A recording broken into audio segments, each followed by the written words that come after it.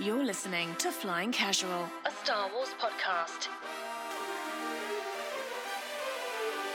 Here's your host, Michael Canterbury. Hello there, Star Wars fans. Welcome to Flying Casual. This is our monthly hangout with our Patreon members, our 14th installment. Nettie reminded me we've been doing this over a year now, which is just crazy. I have no idea. I have no concept of time. I had no idea what episode we were on, but this is Council 14. We've got Brent, Scotty, Rob, Nettie, and Luke has joined us for this council session. A couple of our Patreon members are out today, but we got a good group here going. Not much Star Wars news. Well, there's a little bit. We'll get into a little speculation here, and I call it speculation because nothing's confirmed yet with some of these reports coming in and out of Twitter or LinkedIn or Tumblr, wherever these rumors are coming out of. But we do have a couple topics to talk about today. No, it's not WandaVision. One is not WandaVision, though. It's a very hot topic right now. And I am enjoying it so much, and I love what Marvel's doing. But it's a cause for good conversation. Because we see Marvel has this really great model with their films and their television series, and obviously being a Disney company, one may think that Star Wars may be following in those footsteps. We've seen them, I don't want to say abandon films, but they've definitely put the films on the back burners and have just, full-fledged just went for their television series on Disney Plus, and they should. I think The Mandalorian is one of the most popular and successful TV series, especially on a streaming platform. So why not? Why not profit off of that? Why not make more spin-offs, as we know we're getting with Ahsoka and other shows, Rangers of the New Republic, all this stuff. So yeah, it's got Nettie thinking. Nettie, you're a big WandaVision fan, maybe a little behind at this point. Am I right? Yeah, really enjoying it so far. Haven't caught that new episode yet, but gonna watch it tomorrow with some friends. So, well, you can safely watch. Stay in this conversation without it being spoiled. So, it seems like they have genius writers. They also have source material that they make references from.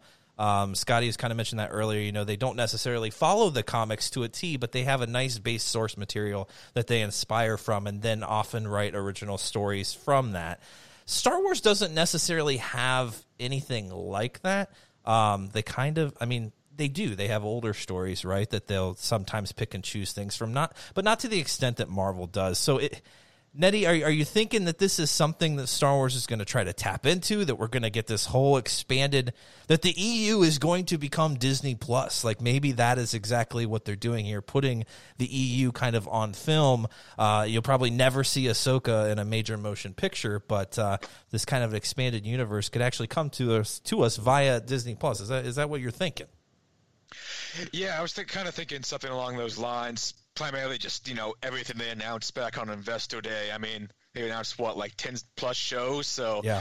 They definitely have a lot in the works, and it definitely seems like we're kind of staying around the time period of the Skywalker saga, but kind of getting away from the Skywalkers themselves. So it definitely seems like they're kind of building it out here. So I didn't know if they were kind of taking some cues from that MCU storytelling. I kind of saw it as that, but... You mentioned so full disclosure, us council members have a shared Google Doc that we bounce ideas off of each other, and some of us are more, some of us contribute more than others. I often do not, because Mike's off the cuff. He doesn't tend to put things to paper. It kind of just spits out of his mind in a non-coherent manner. But Nettie, you mentioned that there is some good and some bad of the MCU storytelling, and I'm wondering if maybe that's giving you some apprehension if Star Wars kind of is going to follow in their footsteps. So what is some of that bad in the MCU that you think is kind of going on there? Yes, I think the problem that I was referring to, primarily the biggest con I see, is you get so much material then, and if you miss one of them, sometimes you can be completely out of it. Like, going to the MCU, I know my brother, he wasn't a huge fan, so he saw Civil War before seeing Age of Ultron. Oh. So he had no idea who Vision was. Oh, so there's stuff like that in there that obviously Star Wars is doing a little bit of that now with The Mandalorian, the Darksaber and all of that. But as we continue to grow, I just feel like that's going to be a continual problem. And even the High Republic, we were talking before we logged on, that because there's, novels and comic books and different age ranges of novels, sometimes it can be hard to keep up with. So it's one of those things that it's awesome we're getting so much material, but if it's all tied in so well, is it going to be a problem if we miss one? That's just kind of the con I see with it. Scotty, I think Nettie's bringing up a great point, and you as a connoisseur of information coming through from several, franchises, you like to digest a lot of that. It feels like Star Wars even has a bigger, there's a bigger hurdle there in Star Wars, because they flat out said when they purchased the property from George Lucas that, the comics, the books, everything is going to, the freaking Vanity Fair articles or whatever, they're going to matter. So they've got, it seems like, an even a bigger hurdle. Is this something that could hurt people? I mean, a lot of people didn't even know who Bo-Katan was in The Mandalorian. They're like, why should I care who this chick is? It feels really dramatic that she took her helmet off. I have no idea who the hell she is. Could this be a hurdle that, maybe Star Wars is digging a little too deep?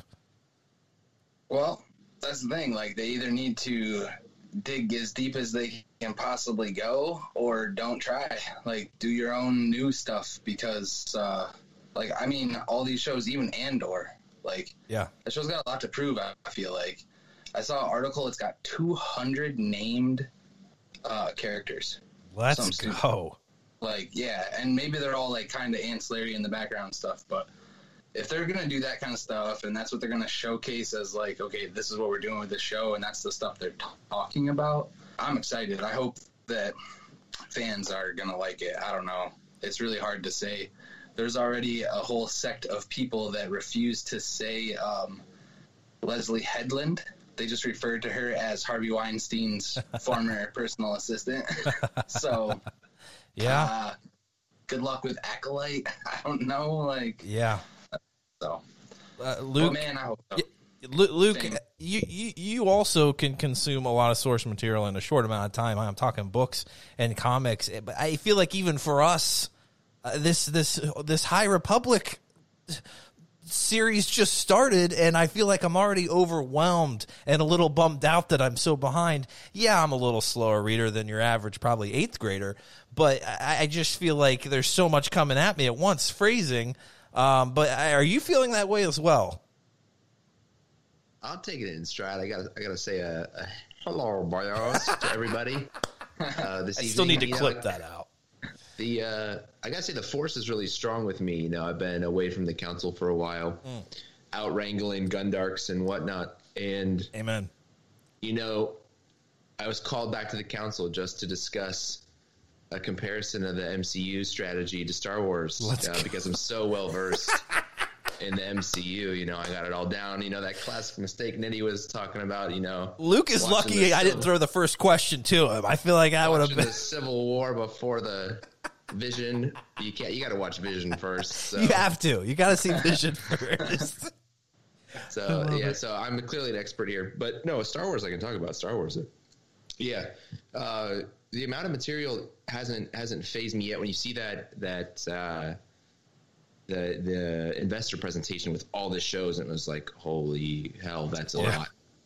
And there's all this fear of Star Wars fatigue, because we got this idea that when Solo came out within 6 months of The Last Jedi, everyone just said it was too much, too fast. I think there was a lot more going on than that.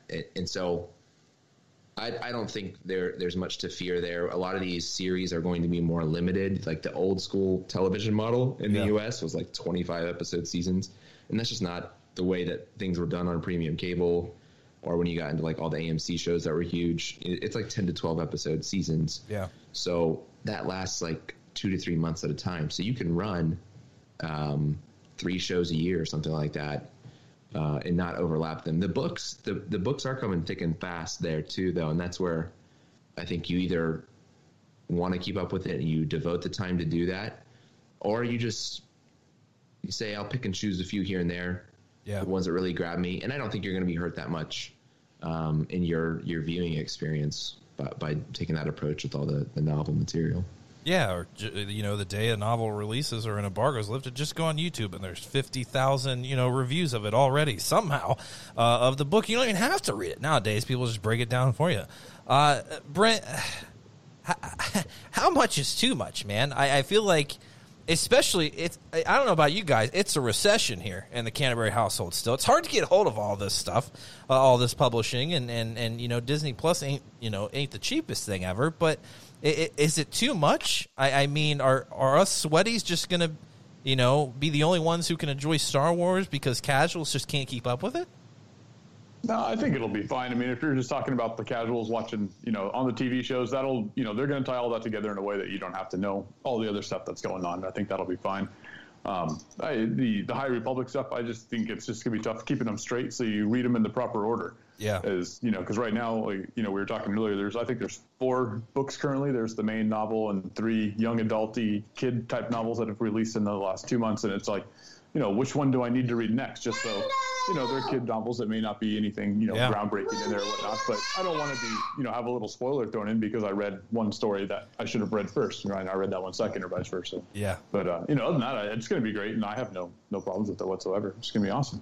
Yeah, and then that High Republic series, we also got, I think they're on their 3rd issue of their main comic line now, too. So it's like, I bought the first comic not understanding the order. I started reading. I was like, this makes no sense. And they're like, well, you got to read Light of the Jedi first. And I'm like, well, Jesus, okay, I guess I'll stop yelling at me. I guess I'll do it. I'll put this aside and I'll pick it back up later. Rob, how about you, man? I'm going to go on a limb and say that this isn't too much Star Wars for you. Am I right? No, this isn't too much Star Wars. There just isn't enough. But we see what Disney is doing. Disney's giving us content. Finally, somebody's going to give us content of what we want to know, which is the backstory. And I'm happy, like a lot of you have to be also happy too, because them announcing that many shows means that's that many books and comics we don't have to go buy and read as well. Yeah. So we're able to consume that, and the average person is able to consume that. Go back to The Mandalorian, and when we were talking earlier about Bo-Katan, or you were, and taking the helmet off and people not knowing who that is. One, that'll also get them to go back and watch the Clone Wars, but also it introduces her into The Mandalorian. So even if they don't go do that, they'll still stay up to par with who she is going through that. Now, we've all said this for a long time, that we're getting a lot of content. We know maybe the average person cannot keep up. Maybe the average person has, a lot of other stuff to do, games to play, because, we're going to get that Fallen Order 2, which is not forgetting about that. We're getting a game that has another storyline that's going to further Ciri and Cal as well. So we've talked about this stuff, but to bring it all in and to watch it and to be able to take it in, that's probably the greatest thing that we've always ever wanted. We don't care that we don't get Abeloth. I just want more explanation to what Disney wants to create as their EU. And if this is their EU, and going through the High Republic and learning about all of that, and then going forward from there, and then getting all these shows, if this is their EU, what do we got to lose, boys? Let's bring the pain, dudes. Let's watch it all. Bring the pain and Abeloth. I think everyone finish your beer. Everybody, you got that. We have a drinking game here on Flying Casual, and I think is it to take a sip or is it finish the beverage? No. Yeah. He said finish it, and it's finished. But I gotta agree, man. Spit it out, man, guys. This is what we want. If people can't keep up, that's all right. They can listen to this podcast and get caught up from us, right? That's fair. And Rob, I wouldn't lose hope. I from what I'm hearing, you guys know me. I'm a bit of a scoops guy. I got a lot of inside. I feel like I'm the only podcaster that doesn't, kind of tout that little nugget. But I got a lot of inside information on Lucasfilm, and I'm seeing Abeloth, a Star Wars story, is something that they're messing with here. So don't hold me to it. Hey. But we'll see. It's not Lucasfilm confirmed, but it's crazy because I feel like whatever's going to happen, Star Wars fans are going to bitch. I feel like they're the hardest people to please.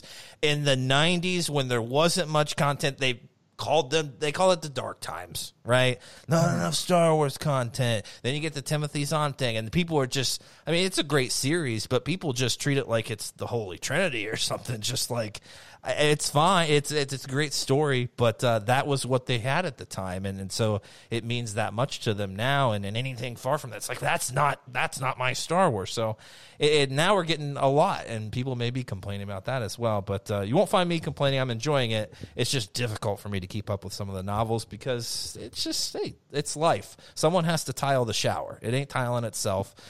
So I guess I could have Holly read the novel to me while I tile. I don't know how would she help out? We'll see. So yeah, I actually got duped the other day on Twitter. Full disclosure again, guys, I feel like I have to say I'm not really good with Twitter. I really don't understand how it works. I don't know how to stand people. I don't know what it means to retweet, but I got duped. Some account made their name look like Star Wars, even had a check mark, had the Star Wars logo, and they tweeted out that Padme Amidala and the Handmaidens were getting a show on Disney Plus. And I freaked out. I was like, Holly, check this out. And I showed her. She's like, what? And I retweeted that son of a bitch. Well, I don't know what caused something felt unsettled in the Force.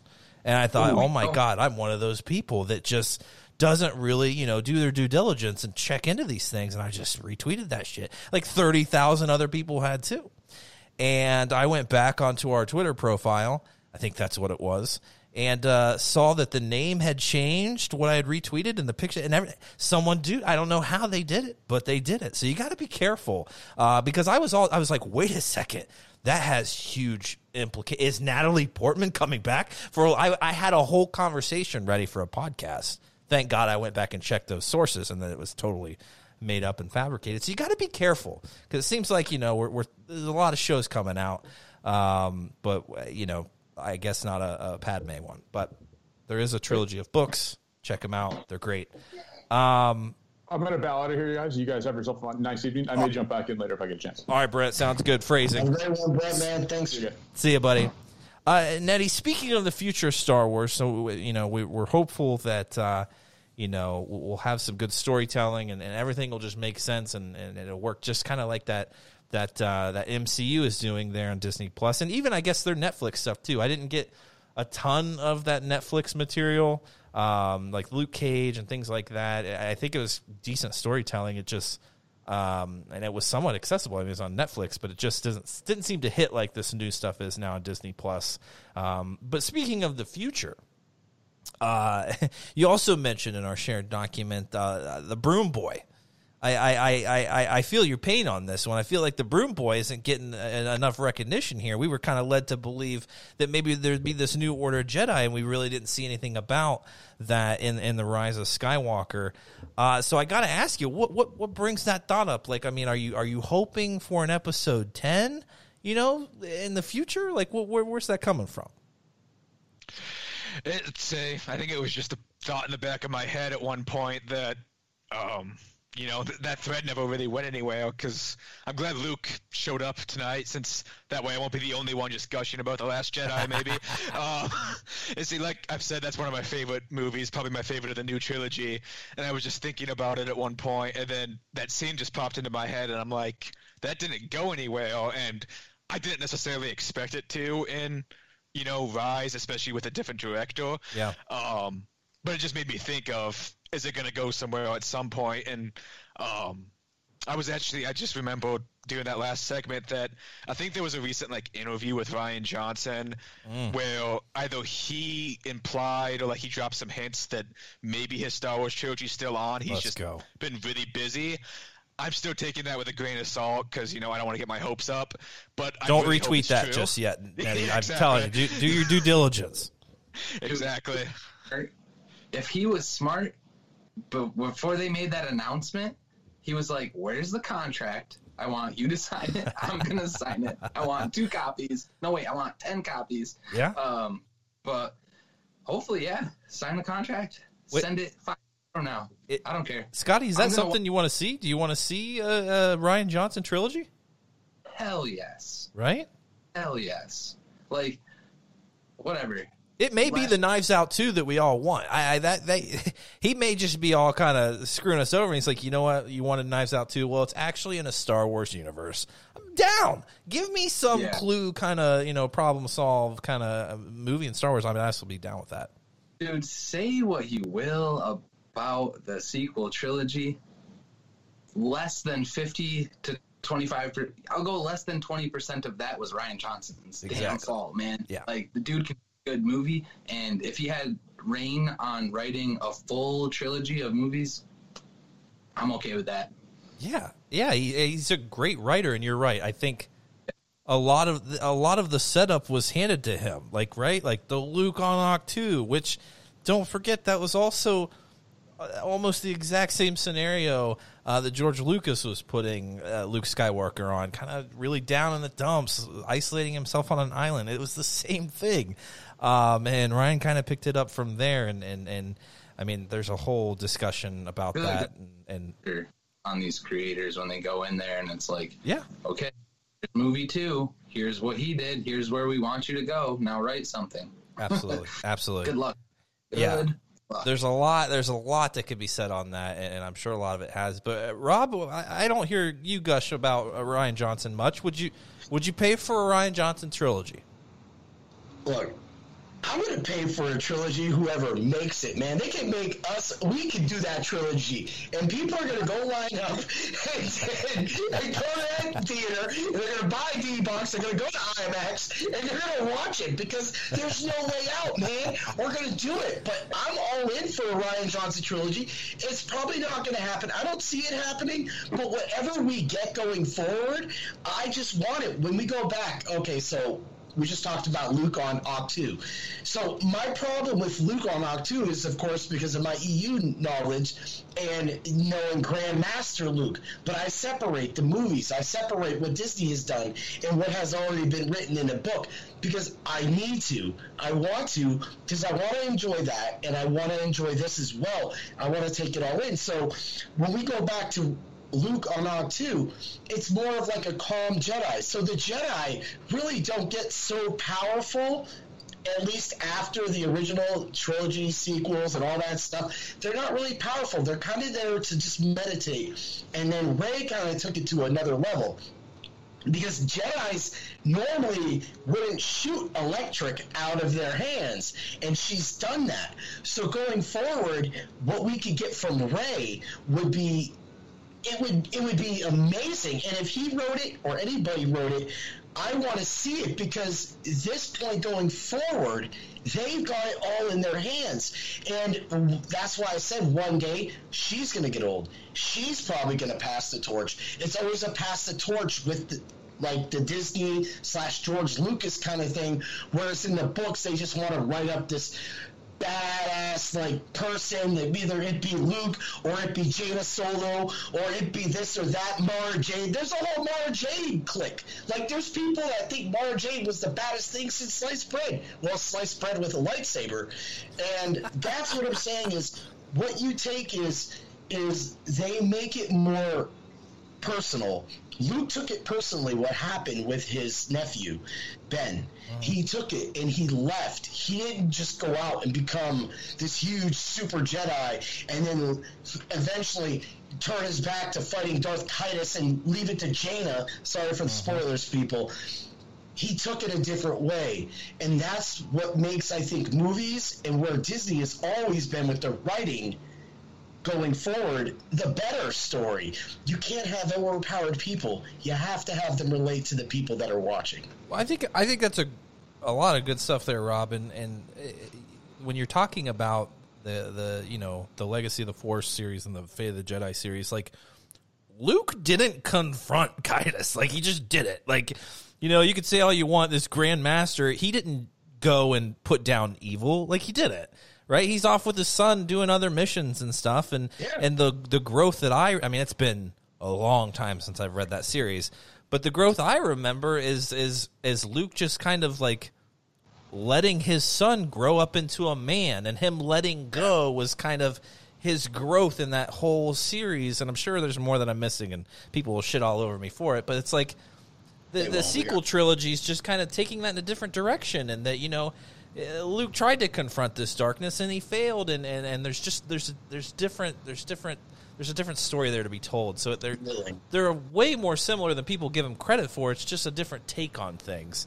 But Luke, what I'm hearing Rob say is that in a sequel trilogy written by Rian Johnson, he would want to see Rey's Jedi Temple and Rey teaching, Force lightning 1-on-1 or 101 to the new Jedi there, the new Padawans. So I mean, we don't talk about post episode. I mean, maybe we have a little bit, but we don't talk about Rian Johnson much either on the podcast. But is this a possibility? Is this just something that Disney hasn't given Rian Johnson a heads up and said, hey, that thing we talked about 5 years ago, it's not happening anymore? Are they just kind of dangling it out there because they don't want to, make things too problematic for him at this time? And just kind of people, we'll just kind of move away from it. We don't even have to really say anything. Is that what's going on? Or is there a real possibility that he could get a trilogy and it may just be 2028 or something like that? We just have to wait. Yeah, I have some thoughts on this. I'm still a little stuck on Rob's sliced bread analogy. I think if you slice bread with a lightsaber, you would toast it at the same time you're slicing it. So it's very efficient for breakfast. True. It depends on what kind of bread you're dealing with, right? Maybe if you got like a nice white or something, it might toast up a little easier than a 12 grain or something. Pumpernickel. Or a pumpernickel, yeah. With Rian Johnson, he certainly seems to think, based off his comments, that he's still in line. And like Scotty was saying, like contract wise, there's a contract out there somewhere that says something about Rian Johnson. I think with any of these contracts from these studios, Disney Lucasfilm probably always have an out that they can just walk away. I'm assuming is the way that the lawyers write these up. Yeah. So he could have a 1,000-page contract and they could still probably cancel his movie, I would think, unfortunately. But if you think back, as long as Kathy Kennedy is at Lucasfilm, I think Rian Johnson has a very better than 50% chance of making a movie, if not more than one movie. She gushed about working with him unlike any other director that's done any Star Wars movie since Disney took over.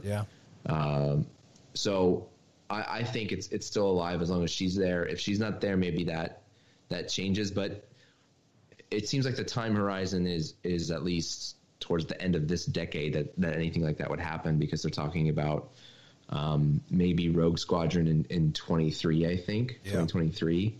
And then Taika Waititi, I think, is supposed to be 2025 as far as theatrical releases go.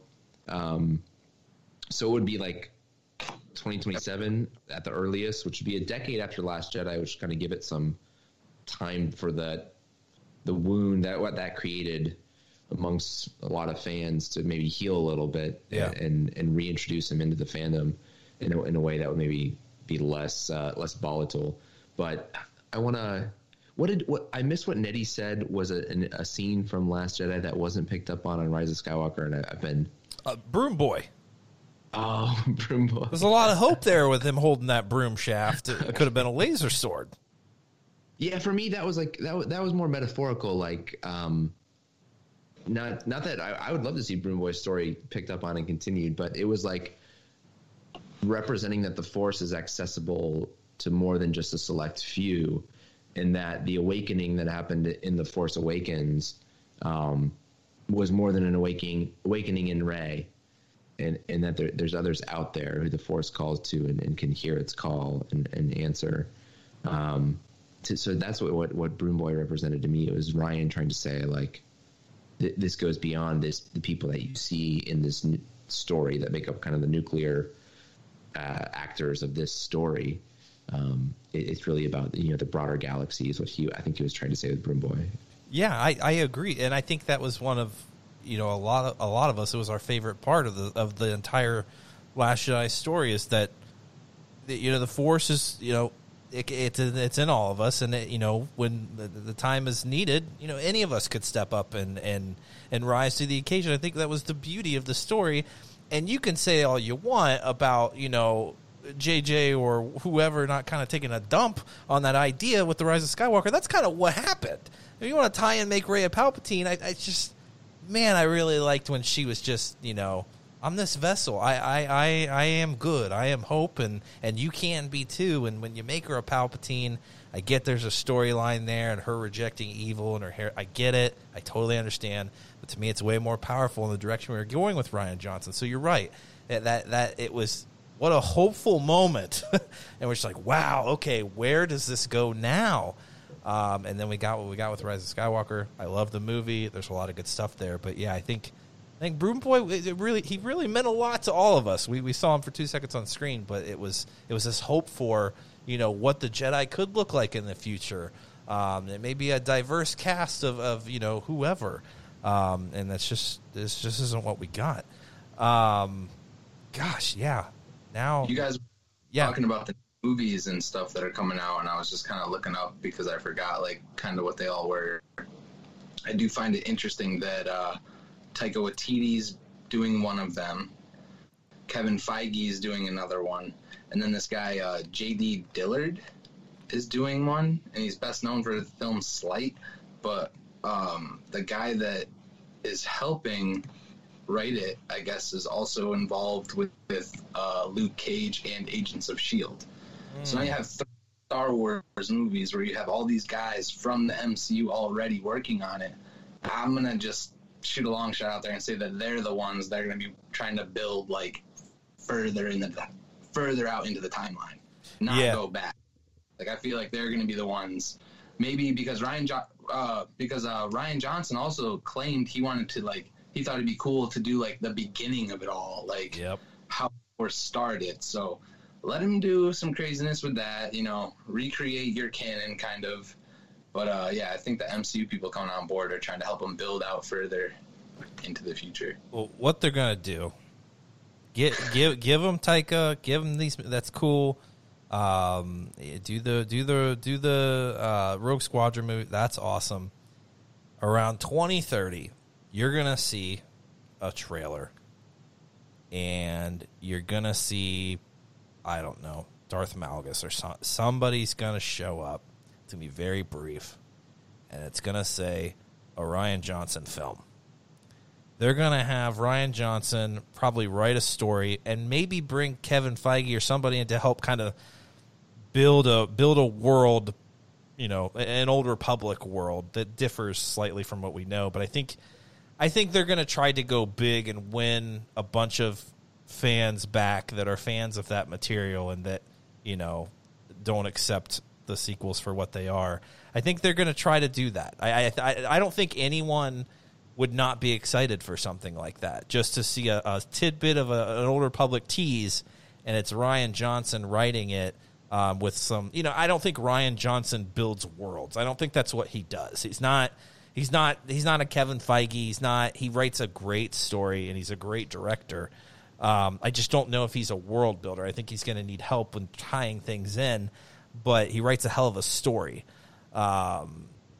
So I think that would. What do you guys think? Is that something that's possible? You know, that's kind of a risk, I think. But what a way to try to welcome him back. Because, like Luke said, I think we don't value enough the relationship that he has with Disney, and that you heard nothing. Remember when we were all bitching about Rogue One and all the reshoots? You got to bring in this director, and then JJ was having problems, and it seemed like Star Wars was going down the shitter. And then Rian Johnson, you don't hear anything. You just hear Kathleen Kennedy say, "Things are freaking. This guy is amazing." The celebration we were at, he was just like a god to everybody there. Like everyone loved working with him so much. So I don't think we value that relationship that he has with them enough, and that a lot of people enjoyed what he did. It made the movie he made a shit ton of money. Like it feels like they're gonna continue that relationship on and give him something that you may think is safe, but it's a bold choice to me. What do you think, Nettie? Is that something you'd sign up for? Oh, I would definitely sign up for it. Say kind of like what Vlad was saying. I'd probably be down to see whatever he wanted to write, but I think the Old Republic would be a really interesting thing for him to tackle, just because I'm not as familiar with that as some fans are. But from what I do know, it's a fascinating story, and like the character of Revan is one of the most like in-depth characters, and I know like he spanned video games, books, all of that. Like I think having a good writer like Rian Johnson bring him back in could be really cool. My biggest worry about that is because everybody's so salty about Rian's work with The Last Jedi. If they announce that he's going to be working on something that's so beloved as The Old Republic, it's probably going to get some backlash, but at the same time, it's Star Wars fans. You get backlash no matter what. Great point. So I'm like, don't let that keep him from doing it, is my opinion. Yeah, I think you're right. There's going to be people who say, you better not ruin this, or I cannot. You're right. That's going to happen. And so it's too bad. It's too bad too. I really hope Star Wars doesn't get to a point where, people don't want to actually, work for the company. I feel like that would be terrible. I guess with Favreau and Filoni, which everyone thinks they pretty much run Star Wars now. I don't really understand that. They made one television show. Obviously, Filoni's been involved more in Clone Wars and Rebels, but let's just not pigeonhole ourselves to two creators here. There's definitely more creators out there, and we want fresh blood. We want fresh storytelling in Star Wars. It just always isn't received well, and that's understandable, but there's a lot of people out there that do. That they enjoy it. So I don't know. I'm down for Rian Johnson being in Star Wars. I hope it's true.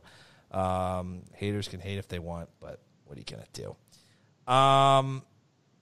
So I think Nettie, you mentioned Daisy Ridley. Did you mention that No, you mentioned Rian Johnson. So recently, Daisy Ridley did an interview for her new movie Chaos Walking with Tom Holland, which looks fantastic. It's nice to see that she's getting some more work now. It's awesome. She, mentioned that she's always going to get asked this question. I feel until she's 70 years old, she's going to be asked, "You ever going to play Rey again?" So people continue to ask her when she does interviews that are even non-Star Wars products. And she says, I'm not opposed to ever revisiting the character, which is quite different, from what we heard from her in her last interview for her last film. There's some hope there, I guess, then, right? I mean, you bring her back, you bring Finn back. Maybe we go on an epic adventure like we did in the Lego holiday movie. I don't know, something like that. But I think we'd all be excited if they kind of continued that story. And maybe Rey will be teaching Force lightning to our younglings and how to control it, how to balance themselves. I'd be down for it. I would be down for it. Another scoop. Not mine, unfortunately. But apparently, Luke, I don't know if you knew this, but Aladdin is coming into the Star Wars universe. I actually don't know if this is true or not. I don't know if this kid played Aladdin. But apparently Aladdin himself, I don't even know the gentleman's name. Do you guys know this gentleman's name? I'm terrible at pronunciations, but it's Mina is his first name. I'm Okay. not going to try. Hey, well, we'll call him Aladdin. Because I have no idea who this person is. You guys brought it up before we went, and apparently we have Ezra Bridger cast. Luke, are you familiar with this actor? I am. The live action Aladdin film is a big hit with my son over the past year or so. We've watched it several times. He really digs the genie, digs Will Smith as the genie in that one. So we listen to the songs when we're not watching the movie, and we've watched the movie plenty of times. So yeah, that's an interesting rumor. I mean, Ezra's been rumored ever since The Mandalorian got going as somebody who could come into the Disney Plus world of Star Wars. So it makes a ton of sense. I mean, Filoni basically gave it away in that Ahsoka episode of The Mandalorian. Yeah. Oh, yeah.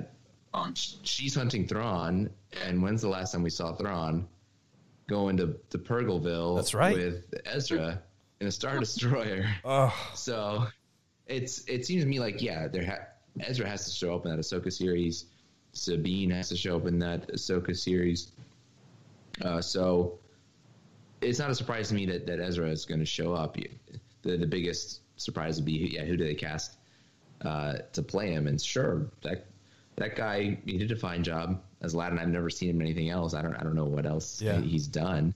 What was the first Star Wars project after Rebels? It doesn't matter. Everybody was like, "Yo, is Ezra going to be in that?" Oh yeah, Resistance. Is he going to be in Resistance? Yeah. Yeah. Yeah, weren't there people who wanted him to end up showing up in the sequel trilogy? A lot of people talked about that. I thought DJ was an old, Scotch drinking Ezra Bridger. Maybe promoting a Dos Equis commercial. I don't know. That I really did enjoy that promotional material. He totally looked like he was advertising an alcoholic beverage. But aside from that, so I have no idea who this actor is. I'm going to be frank with you guys. Full disclosure once again, I had no idea the Aladdin movie actually could come out. The last I heard about the Aladdin movie was the controversy of Will Smith's face looking too much like Will Smith as the genie. Like, that's the last thing I heard about the Aladdin movie. And then all of a sudden I hear this supposed scoop coming from some Star Wars podcasters. Who knows if it's true or not. And I was like, that movie came out? I had no idea that this was a thing. Rob, are you familiar with this actor? Or, I mean, if we throw some blue contacts in him, could he be a hell of an Ezra Bridger? You might be muted. Cheers. Or maybe not. His mic just might have went out. It's still glowing on the end. We lost Rob. We need text. How about... There you go. Oh, we got me now? Yep. All right. Look, I loved the Aladdin movie. A lot of people did not like the remake because of the original creating such a magical moment. And magical because there was a magic carpet, or was there other magic that I was missing? It was, to me, the newer movie focused more on Jasmine, whereas the older movie, of course, focused more on Aladdin and his growth as a character. That's why they did 2 and 3 as well, because Aladdin had to go through, had to be brought back down, they had to return to Jafar, and then Aladdin eventually had to meet his father to understand who he was before he finally married Jasmine. But the movie itself was more based on Jasmine and her character being strong and always standing in the way. So he would be totally good. And a lot of people hate the fact that Mulan completely changed everything from the original. But for me, I loved Mulan as well, because Mulan to me was what I've always adored, which was Mandarin films. Mandarin films are made to be that way. You're made to see someone erratically fall from a roof, do a cool kickoff of a thing that may be hanging, or slide down and do a backflip and land and catch bowls and do things. It's the most insane stuff that we ever could see. And that, I think, opens up and is another reason of where Disney is going, because Disney is going down this character path, as I brought up a minute ago. And I wanted to throw back to the Sweeper Boy and Cal have similar roles. They have similar roles, and I want to see those roles meet, because I think Cal is completely more like Luke. Like, he doesn't care, but he's also like Quinlan Voss, where he has that ability to relive the items and where that item has been as well. So I wanted to throw that in there to get your guys' heads going, because to me, the Sweeper Boy and whatever happens in Fallen Order 2 coming out with Cal, if he goes forward, that's another Jedi that has special skills and can become more. But flipping it back to what we were talking about, and, Aladdin playing Ezra Bridger with Blue, dude, he's got it all. He's got the charisma. I loved his little smirks, too. If you've never seen it, too, when he did a few of the things, he did little smirks and things. And I think that plays into Ezra's character as well, because Ezra always had that comeback. Yeah. Ezra always kind of questioned things, right? Yeah, he did. Right? So, Nettie, have you seen the Aladdin film? I have not seen the remake, which is really surprising to me, since the original is one of my favorite Disney animated movies, and deep cut for you, I was actually in a production of Aladdin at one point, like a stage play. So I don't know why I haven't seen the live action yet, but let's go. That's a live audience applause. What did you play in the Aladdin production? I don't even remember. They were the bit parts. That's okay. I'm envisioning Nettie as one of the guards of the palace. I was a guard at one point. I was one of them. I did a couple background characters. One of them was a guard. So. That's amazing. So I can't go to you on the. Can I go to you on the Aladdin connection here with this actor? I was just looking at his IMDb page, and I don't know if I've seen anything that he's been in, but I mean, I'm all down for giving him a shot. And I mean, Ezra's basically Star Wars Aladdin when you first meet him, like he's that street kid stealing to survive and all of that. So it'd be kind of a similar role. So I think he could definitely do it. That's a great point. I actually forgot the entire premise behind Aladdin. It's been a long time since I've seen that film. I'm pretty sure I only have it on those, classic VHSs with the plastic, cover that you could barely open up. I'll have to go retrieve that and pop it in the system. That's what makes Aladdin like the best movie ever. He's a diamond in the rough, Amen. Man. He's the freaking king of. He comes from the dirt. He comes from it. He becomes the most powerful. Maybe that's why they're holding Ezra from us. Maybe. Because whatever he did with Thrawn and going into the Void, where, of course, this is the only, at that time, when that was brought out, that was like one of the only glimpses Disney has ever did to something being a world between worlds. And having, like, this whole Shadows Lake thing going on. That was their link. But they threw in time travel as well, too. Or more so because the way he saved Ahsoka as well. Spoiler for people that it's too late for that. I just wanted to throw that in to jolt people.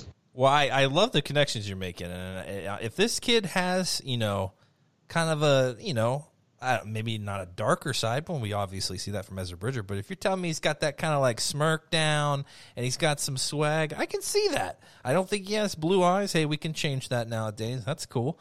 So I'm down. You know what? Give this kid a shot. And you guys reminded me of the entire premise behind Aladdin, and it sounds like it's right up his alley. So if it was believable, I'll freaking watch it. But you guys are talking about Thrawn. We haven't talked about Thrawn in a long time. With everything that's happened with Thrawn, and I don't know if you guys have read the newest Chaos Rising from Timothy Zahn, but with Thrawn, I'm trying to think what his role is going to be if he does show up in an Ahsoka show. Is he still going to be this big bad villain that we've only really known him from, or is he going to be a changed man? Could he be fighting alongside good? Scotty, what the hell is Thrawn's? Where's he at now? Hard to say because the Purgles only had a hold of one ship, correct? Oh, I don't know. All left as like a herd, for lack of a better word. Thrawn's pretty much on his own, and we don't really know where they're even going, which is very cool because Favreau and Filoni, whoever picked that up, like they're going to pinpoint like the perfect exiting point. I hope that, like, I don't know, maybe we'll get like one. So for instance, like WandaVision, they've gone through all these episodes, and there is an episode that's going to be eventually showing a flashback. I hope that we build like the Ahsoka show on the slow burn, and then like maybe second to the last episode, it just opens up with like the Purgles just, and then we're like on the other end of it, and like just give me that whole episode of what happened immediate. Like they have to do that. Yeah, like give us that scene immediately afterwards. Ezra's there holding Thrawn, a couple of stormtroopers. Like that would be cool. It could, Luke. I have a feeling that Thrawn may have come to his senses, and I think Ezra Bridger and his fascination with Ezra Bridger may have been a part of that. I feel like we could actually probably dedicate an entire first season of an Ahsoka show to looking for Thrawn. Just simply looking for him. Just like The Mandalorian. Everyone loved the freaking show, and 75% of the time, Mandalorian's just walking through the desert. Like, let's be honest. I love the freaking show, but let's be honest, that's a lot of it. Or flying, getting his ship fixed. So she could simply just be looking for him. And I sense a season finale confrontation, and he just says, you're sadly mistaken. And maybe she goes to confront him, and Ezra Bridger intervenes and says, no, you don't understand. We need him. or maybe there's something else there. Maybe even Ezra's a little different. What are you wanting from from Thrawn? I should say. What are you expecting from Thrawn if we even see him in this Ahsoka show? This is both a really simple, straightforward question and a hugely complex question at the same time. If I go strictly off what's been on screen in Rebels, and even in Mandalorian season 2, when he's brought up again, you have to think just like pure bad guy. In pure nemesis. In Rebels, he's just portrayed as, doing the Empire's bidding. Just it's sort of sadistic almost too, in a way, and just exploiting all your weaknesses to dominate you. And then when he's reintroduced in Mandalorian, he reportedly has this magistrate under his wing somehow. She reports to him, and she's a tyrant. The one that Ahsoka overthrows and defeats, she's a tyrant, subjugating these people on this world and exploiting them, which hints that if somebody like that is reporting to Thrawn, he's also still, pretty evil. But then if you've read the books, the trilogy that Zahn did in New Canon about his rise within the Empire and joining them, and I'm about 2/3 of the way through Chaos Rising right now. It's the book I'm reading right now that I caught up with all the New Republic stuff, or the High Republic stuff I meant.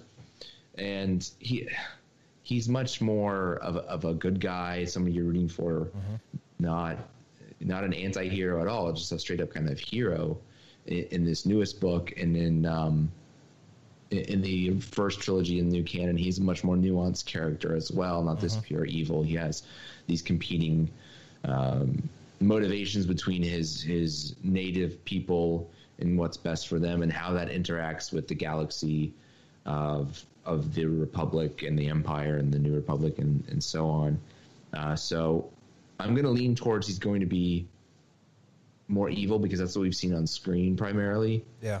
But if Filoni pulls from the Zahn books more, it's going to be more nuanced, and I wouldn't be surprised to see him take like we worked out our differences in the purgatory, and now we're going to team up on something, sort of thing. Yeah, you're right. He's a complicated character, and he loves his people. He'll do anything for them, and he tends to find someone in these circumstances and tends to try to build them up and build their strengths. And I sensed an attachment and a fascination with Ezra, and I'm wondering if they're going to kind of build on that more, and whether they team up or something to get out of their circumstances. I don't know, but I feel like if they realize, that there's another threat out there, or that the Emperor, is doing whatever, maybe Thrawn could have a change of heart. I don't know. What was he directly? Did we learn in The Mandalorian that she directly reported to him, or that just she was a shipbuilder and she may have known his whereabouts? Was that? Did they say that she directly reported to him at that time? I don't remember. Can I? Just where is he? Rob, I think you're muted. What if Zahn, or not Zahn, what if Ezra was changed by Thrawn? What if Thrawn, during that purgatory, or that whole thing, what if he just had time with Ezra and he was able to change Ezra? Not from the Ezra that we did, but just to show that, hey, no matter what you do, there's always going to just be this. So just go that. I know it's not what we want for Ezra. I just, for some reason, wanted to bring that up because we have to think about what if Ezra changed? What if he did? What if he decides to go, you know what, Thrawn, I'm in with this with you. You seem to be somebody that works hard and seems to have to fight for everything that you want to do. But I've been the same way my entire life, and these people around us seem to just not care because, again, this goes back to everything just being called the Skywalker saga. So that that tends to generate some salty people, some salty things. I just wanted to throw that in there with that. Yeah, I think there's definitely similarities there. I think obviously the Emperor was really using both of them. There's for Thrawn, he could navigate some of the unknown regions and all this stuff, but then with Ezra, I mean, he was opening freaking portals that Palpatine wanted access to. So they definitely both have been kind of I don't know if burned by Palpatine is the right word, but they both have had similar experiences, and I think that's definitely worth mentioning. And maybe they see those similarities in each other, and I don't know. There's how many stories are there out there of two people that don't necessarily see eye to eye, and they're put in a precarious situation, and they end up maybe not even becoming friends, but they need each other to get out of those circumstances, and maybe a bond is formed. And who the hell knows? Maybe they stumble upon Exegol and they run into Darth Vader, and it's just like, holy shit, this is getting out of hand. What is going on? Now there's two of them. No, I don't think that's what they're going to say. But there are two of them. Yeah, Michael, to try to answer your question, she does refer to him as Ahsoka's asking the magistrate for the whereabouts of Thrawn, and she refers to him as the magistrate's master. Master, okay. So it sounds like she's under his command in some way. Well, maybe that's like old information, right? Because I don't know. It could just, I mean, I feel like Ahsoka's kind of grasping at straws, right? To like try to locate Thrawn, because it's like, God, I mean, she'd have to go into some uncharted territory to try to get some information into his whereabouts or where he even was before all this went down. It's crazy. Nettie, what do you think, man? I mean, do we want Thrawn to be a good guy? It's hard to like hate him, and like Luke said in the books, I didn't necessarily enjoy Chaos Rising that much. I think I enjoyed the first 3 books of the new canon trilogy more than I enjoyed this one, but you can't help but root for the guy. He's just trying to save his people against unknown threats, and I mean, I kind of feel like he's due to be a good guy on film. I feel like we can do that, right? Yeah, Thrawn's probably my favorite. I guess I don't want to say the non-movie character right now. So I've thought about this a lot actually, and I think to try and get to what I've thought about, I have to drop a few spoilers for not the original Thrawn trilogy, the original canon Thrawn trilogy. Mm-hmm. So if anybody hasn't read that, skip this part of the podcast. But there's a couple of things that are mentioned in that, and it's they just know about the Force in a way. For some reason, it leaves them. We don't know exactly how it works because it seems like people grow out of their ability to use it, but they know about it. Yeah. They call it third sight, I think, is what they call it. Yep. And the Chiss Ascendancy during the time of the Empire and when Thrawn is with the Empire and everything is basically at war with this unknown group called the Grisks. And from what I can tell, they kind of scare the shit out of Thrawn. Yeah. Like, I think there's a moment in the first Thrawn book of that new trilogy where somebody's basically like, why are you serving the Empire? Can't you tell that they're evil? And he basically says there's worse evils out there. Yes. And, maybe he's making excuses and all of that. And I do think Thrawn's kind of serving the Empire because they're the powerhouse of the core of the galaxy. But at the same time, it seems like those Grisks freak him out. Mm-hmm. And I think there's even a throwaway line somewhere in there that, like, Darth Vader even agrees they're a threat. They're just not at the edge of the galaxy, so he doesn't really care about them yet. Yeah. But the point is, I think those are a big threat out there, and we don't really know where they came from. I think we're getting some of that with the Ascendancy trilogy. I think that's where that's headed. Mm-hmm. But also, spoilers, we don't really see them end either in that Thrawn trilogy. Yeah. I can't remember exactly what happens, but they like defeat a good group of them. But from the sounds of it, there's like millions of them out there. So I've kind of had this headcanon that maybe Thrawn and Ezra end up at the Ascendancy, and Ezra sees this threat and sees how serious it is and starts walking with the Ascendancy to defeat them, and walking as a Skywalker with his Force abilities, this third sight, to help them fight this unknown foe.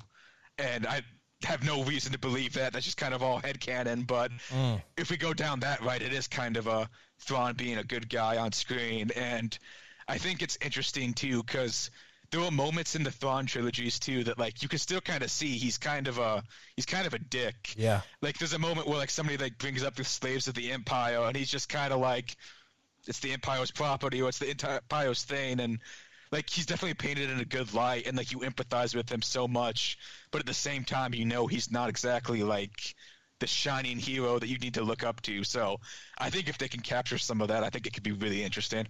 You're absolutely right, and that his priority.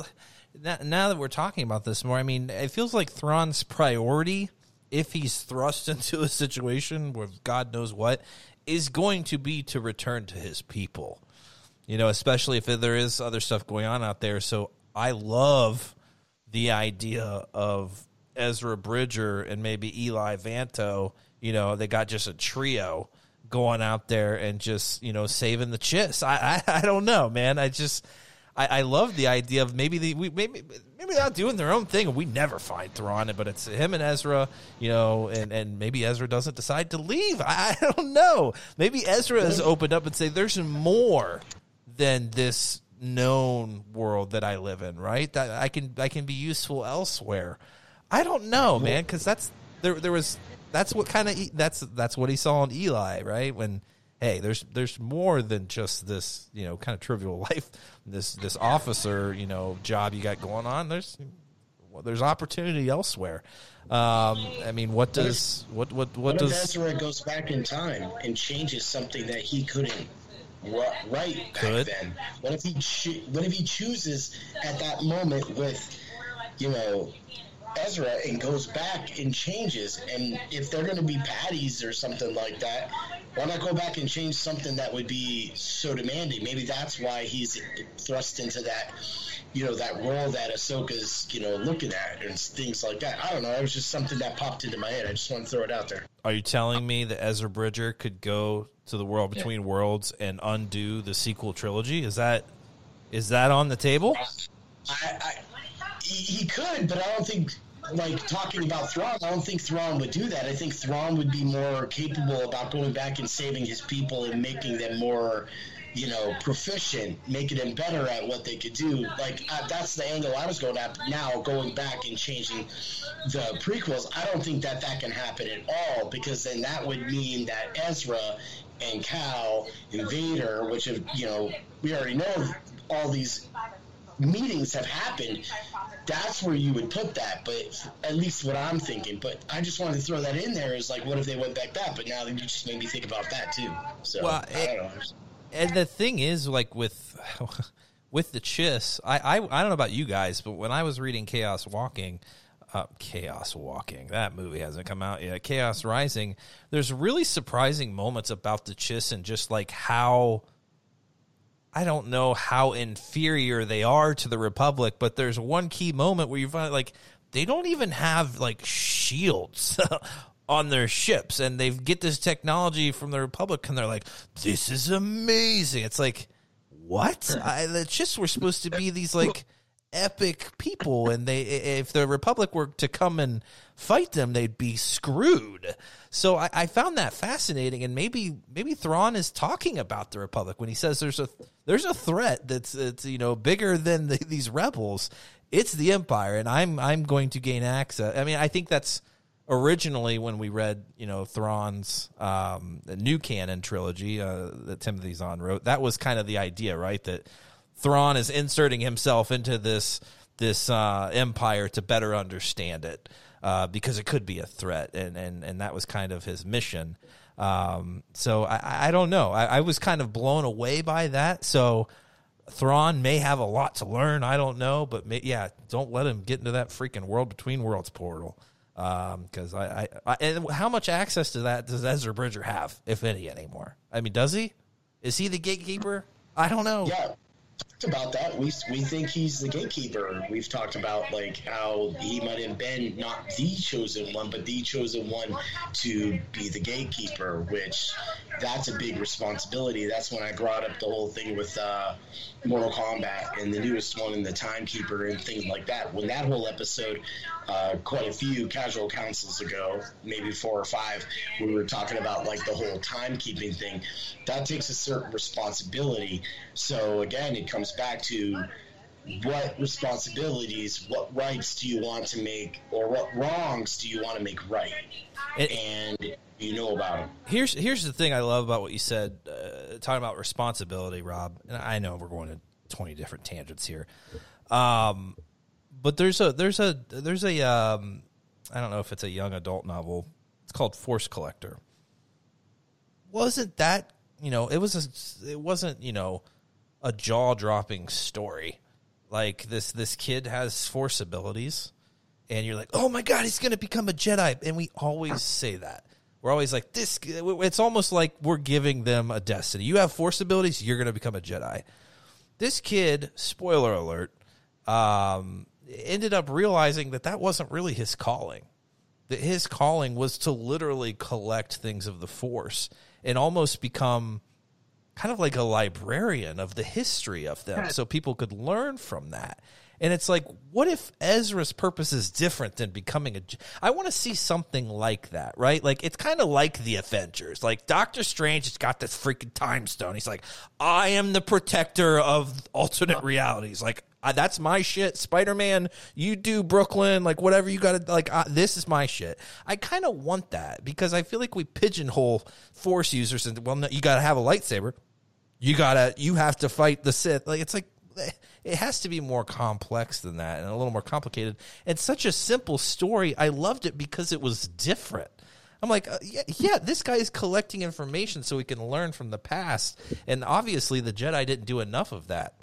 And their failures are, you could list them out. But I just love that it was different. And so maybe Ezra Bridger doesn't have to become some epic Jedi. Maybe maybe he is the gatekeeper of the world between worlds. I don't know. Are we ever going to get a nice sorting hat? Man, right? Look, going to the library. Yeah, like, you're in House Skywalker. You're in House Watto. Like, I don't, like, money. Like, the Jedi have to have, like, like accounting guys, right? Like, who's doing the books? I don't know. I want CPA. I gotcha. Nettie's could lead that house. So it was such a simple story, and there was no aha moments. So I was just like, man, that felt nice. Like, look at someone who just decided, that's just not for me. Like, it's in my lineage. Like, there were Jedi in my family, but, like, that's just not for me, man. I can do more good doing this. And I don't think we see enough of that. Like even like Finn. Like, everyone's like, Finn's Force sensitive. Give him a lightsaber. It's like, maybe there's something else Finn could do. I don't know. It's just, I feel like sometimes we just kind of pigeonhole people to be Jedis. Maybe they don't want to be Jedis. I don't know. Rob, you might be muted. I don't know if you had something to say. No, I was just saying, there you go. Like, that's what it is. Like, their whole thing. Like, sometimes, like, we already know, like, Cal, I don't want to keep bringing him up, but, like, Cal, he fought with the lightsaber, but he was more about trying to find out, like, the origins, like, that whole story with him. Mm-hmm. He was more about, like, going to the temples and then reliving those things, and then you get a brief pass into the Order 66 and thing, and then just going back, I'm not trying to call us out, trying to slam all beers and stuff. Some people and some entities don't use lightsabers. Yeah.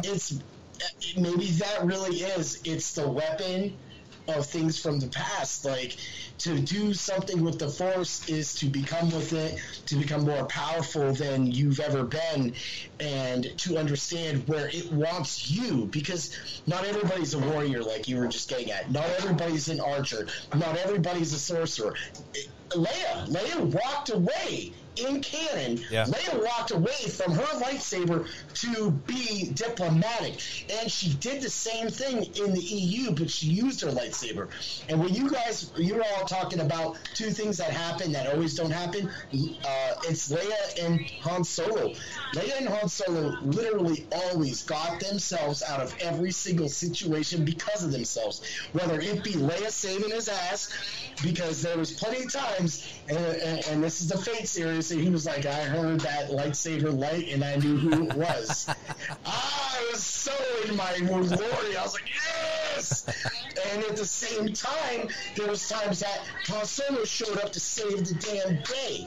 And that's just your calling, bringing up Finn, saying that he was more of a blaster rather than a swinger. He had that lightsaber. It wasn't his thing. He was always a gunner.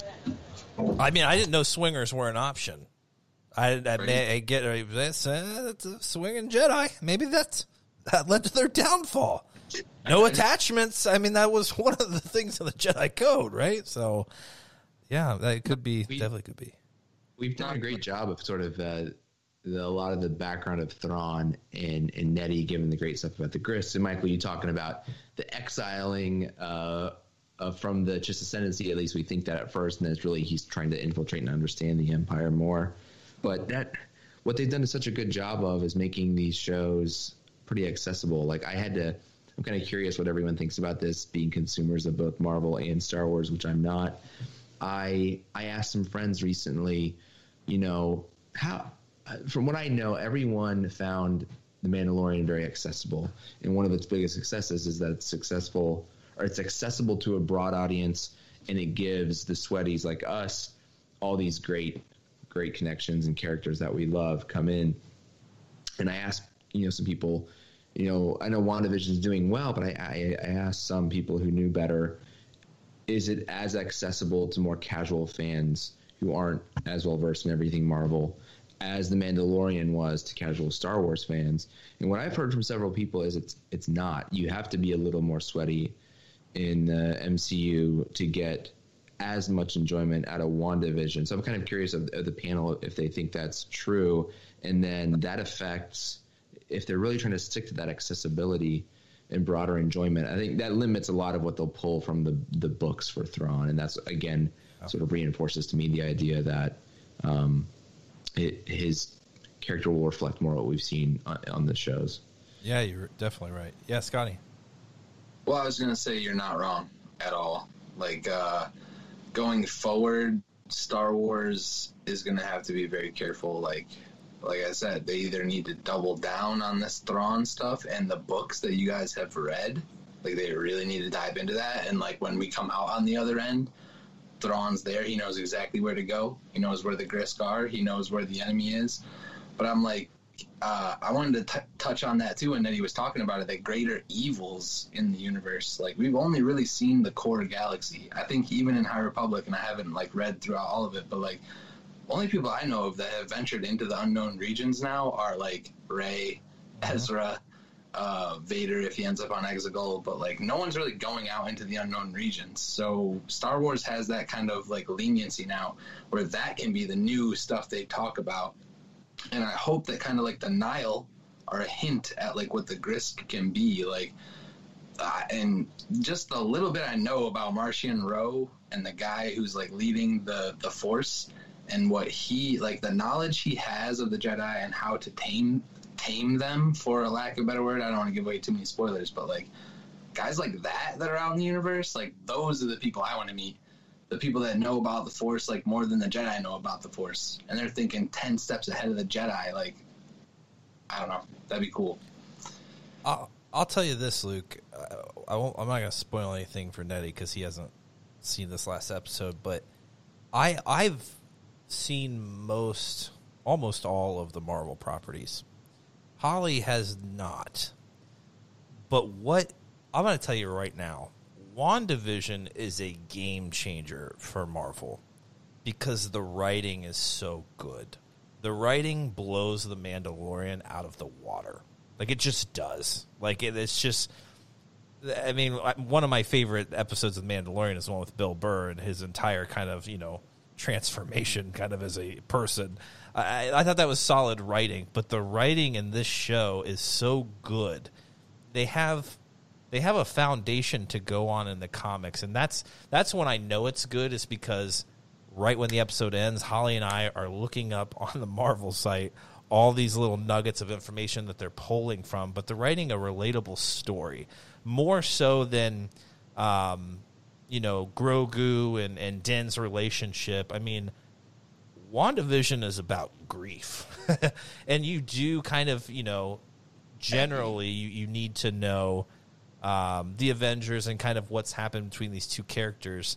But ultimately, the story of grief is just so relatable and so it's different from other stories of grief in these in these stories, I guess I should say, in these comic book movies. It's just a completely different take on it, and the writing is so good.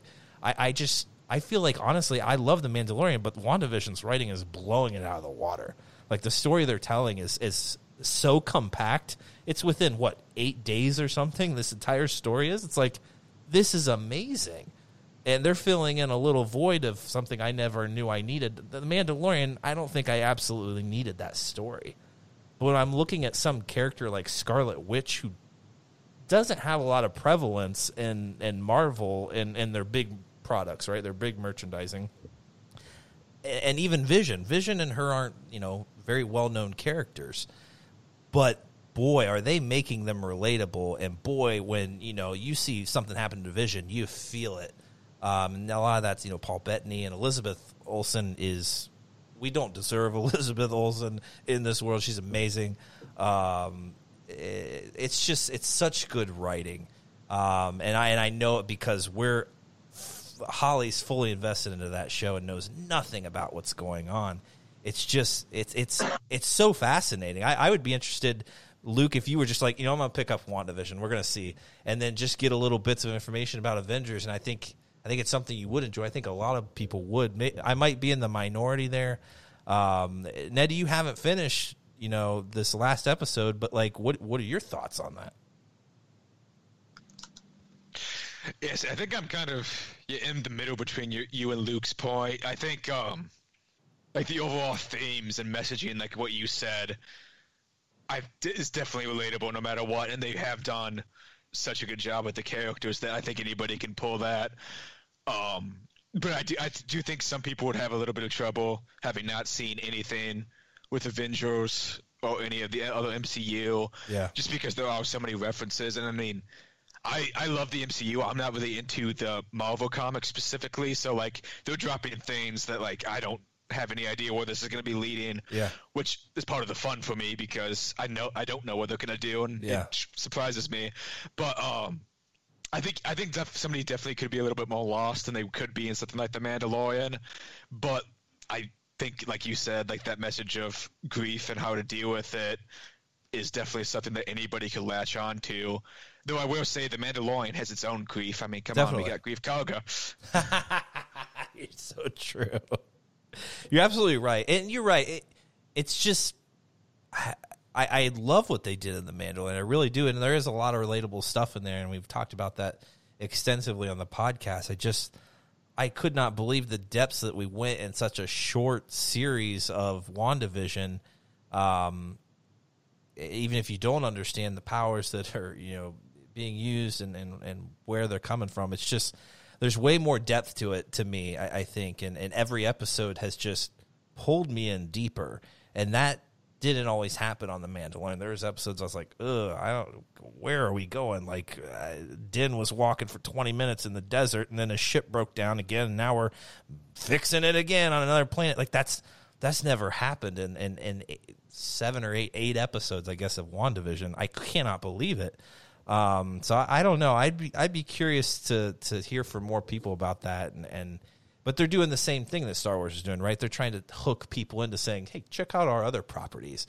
You think this is badass what Wanda's doing? You have no idea what Thanos is doing. You have no idea what Vision is capable of. We have check out this other stuff. You don't even have to visit our comic books. Just check out other products here, because we're going to be making an entire new, like they're setting up for a new whole universe. And so those legacy characters, are important, but they're not really going to matter anymore. We've got a new age of characters and a multiverse that here's your introduction to it. We're going to mess with your minds a little bit. But there's some moments, just like with Bo-Katan, you're like, is that Katie Sackhoff from Battlestar? Like, who is this dude that shows up on Wanda's doorstep? Why does this feel important? Let me look this up. So there's definitely some of those similar moments where you do have to be a little invested in it to kind of know specifically what's going on, but they're kind of opening a door to a whole new universe, and it seems very similar to what Star Wars is doing, especially with The Mandalorian. It just doesn't feel so much like an introduction because I'm so invested in these two characters, and it really is their story and their love story. With Din, I am, but I'm gonna make a bold statement right now, guys. This is bold. Honestly, we could not have a third season of The Mandalorian, and I would be okay with it. It kind of ended for me, and what's that? As long as Grogu shows up somewhere else, is he going to be a 900-year-old species that we only see for 2 years? Yeah. There's definitely some loose ends I think they can tie up, and yeah, there's this whole interesting story. But I'm just saying, like, if it just went off the air, I think I would still feel okay about it. But maybe they'll blow me away, and I'll be like, "That was stupid, Michael. They had all this other story to tell." I don't know. Rob? I just want to say, this sounds all great if they keep writing these two galaxies, these two universes together, but when you were talking about the multi-universe, we all know, what if they brought Jedi into the Marvel universe? What if that transition happened? Because it would make sense with, like, Kurt Russell's character, and, you know, he was a Celestial. So we have Celestials. We know they exist. We know people like other civilizations, like Thanos' civilization. It existed. We know that, you know, Thor's civilization, they existed. Everybody exists. They have their own thing. I'm not saying they're going to bring it together, but I could see it bring it together. I'm not going to see, you know, going forward, we're not going to see the Falcon and the Winter Soldier fighting Thrawn, but at the same time, there's that power aspect too.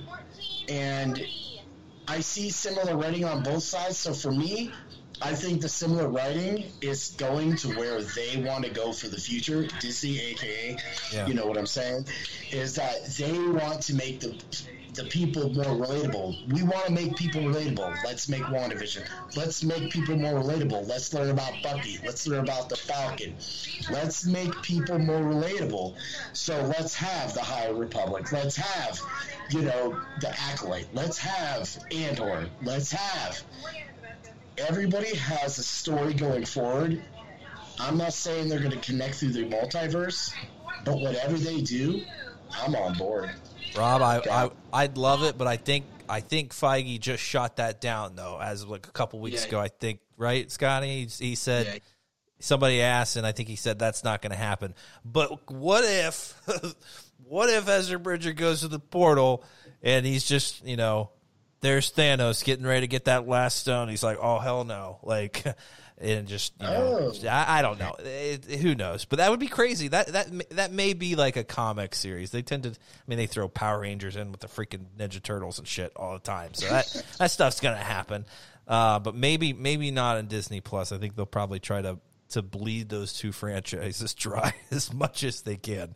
Luke, I think that's a fascinating discussion. I think it's gonna be really interesting to see these two franchises kind of kick things off. I mean, Marvel has on Netflix, but that stuff wasn't as successful as these new shows are going to be on Disney Plus. It'll be really interesting. They're on the same platform, the same accessibility. Like, are they both going to be successful in really expanding their universe and trying to win over new fans? It's like Rob said, I'm here for it. I think WandaVision completely captivated me. I'm like, what's next, man? Like, what's next?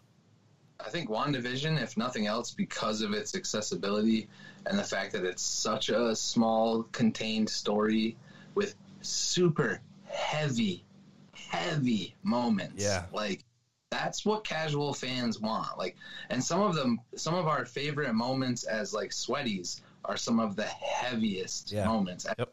For instance, the Vader comic, when he just is meditating and sees Obi-Wan catching flame, and he's about to say, I love you, and then he dusts away. Like, there's soap operas, bro. Like, your girlfriends should be watching, your grandparents should be watching. Like, that's right. I don't know. I feel like on the show, like the TV aspect, I wanted to touch back on what you guys were saying about, like, all these shows and Andor. Like, the phrase where he said, I've been in this fight since 6 years old. Like, all right, show me. Yeah. Like, show me why this guy cares so much. So, if it's a male soap opera, who's the Macho Man? I mean, is Randy Savage even alive? I have no idea. It's been a long time since I've watched any WWE. It's the Solo Man, dig it? Yeah. Yeah, it's going to be interesting. I mean, every Friday, that's just what it's just like the Mandalorian. But you got to watch out for spoilers. There's a lot of good stuff out there. So I don't know. I'm looking forward to all of it. No, Flying Casual is not going to become an MCU podcast. Well, never say never. Yeah, midnight on the Pacific Coast, because I can't get up at 3 a.m. every Friday for all of the Fridays until I die. Like, I can't. Yeah, I'm just waiting for them to just say, you know what, like, it's now going to be Friday nights at 9 p.m. Eastern, like, so everyone's got a shot to, like, just watch the damn thing after work. Like, that would be normal. It's spoiled. Wake up. Yeah, there's a lot of inconsiderate people. Yeah, it's unfortunate, but this is crazy. I cannot believe we kind of took this conversation in that direction. I freaking love it. I could talk about this crap all night. Is there anything else you guys got on that? No, I mean, what an awesome conversation. Yeah, it was unexpected. I mean, we were kind of everywhere, and that's what happens. So who knows? Maybe Flying Casual will expand and start talking about Marvel. I don't know. Luke's got a lot of catching up to do then. We're going to have to he's got to dedicate weeks and weeks to MCU products. But it actually might be hilarious if you get Luke, who is unknowledgeable at all, just asking you questions about, like, the most basic things. It seems like a segment, yeah. Like, I think this could be something that we do. It's just... Yeah, I'm trying to figure out if there's a Wanda in WandaVision. I've heard Scarlet Witch, Vision. Where's the Wanda? Wanda is Scarlet Witch. Oh, okay. Yeah, it's a complicated kind of... I mean, not really, because they never even say Scarlet Witch Gotta turn the subtitles. in the show. Yeah, they may have stuck it in there. But it's, that might not be a bad idea. I don't know. There's so many things I want to talk about. So one day, who knows? Maybe we'll have something where we could just shoot the shit about anything we want. But right now, it's Star Wars, and I still love it. I just, there's other stuff out there too, and it'll be interesting to see how these two properties under the same umbrella are going to kind of take this. And there's a lot to look forward to with Star Wars, so we're going to be talking about it, and I'm looking forward to it. So, guys, I think that'll do it for us because we have been going on a solid hour and a half now. Our council has grown. We've lost some people. We've grown.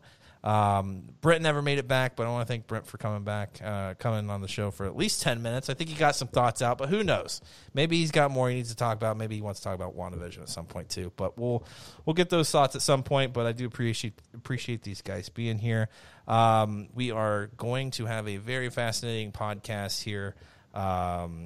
Upcoming. Actually, I don't even know what the release order is going to be. I'm not going to tease it much, but Nettie has an amazing theory that we're going to talk about on the podcast. A really solid email that he sent us, a really awesome discussion to be had. So looking forward to that. But by this time, you've probably already heard it, so you already know about it. So appreciate you guys listening. Take care of yourselves out there, and may the Force be with you always.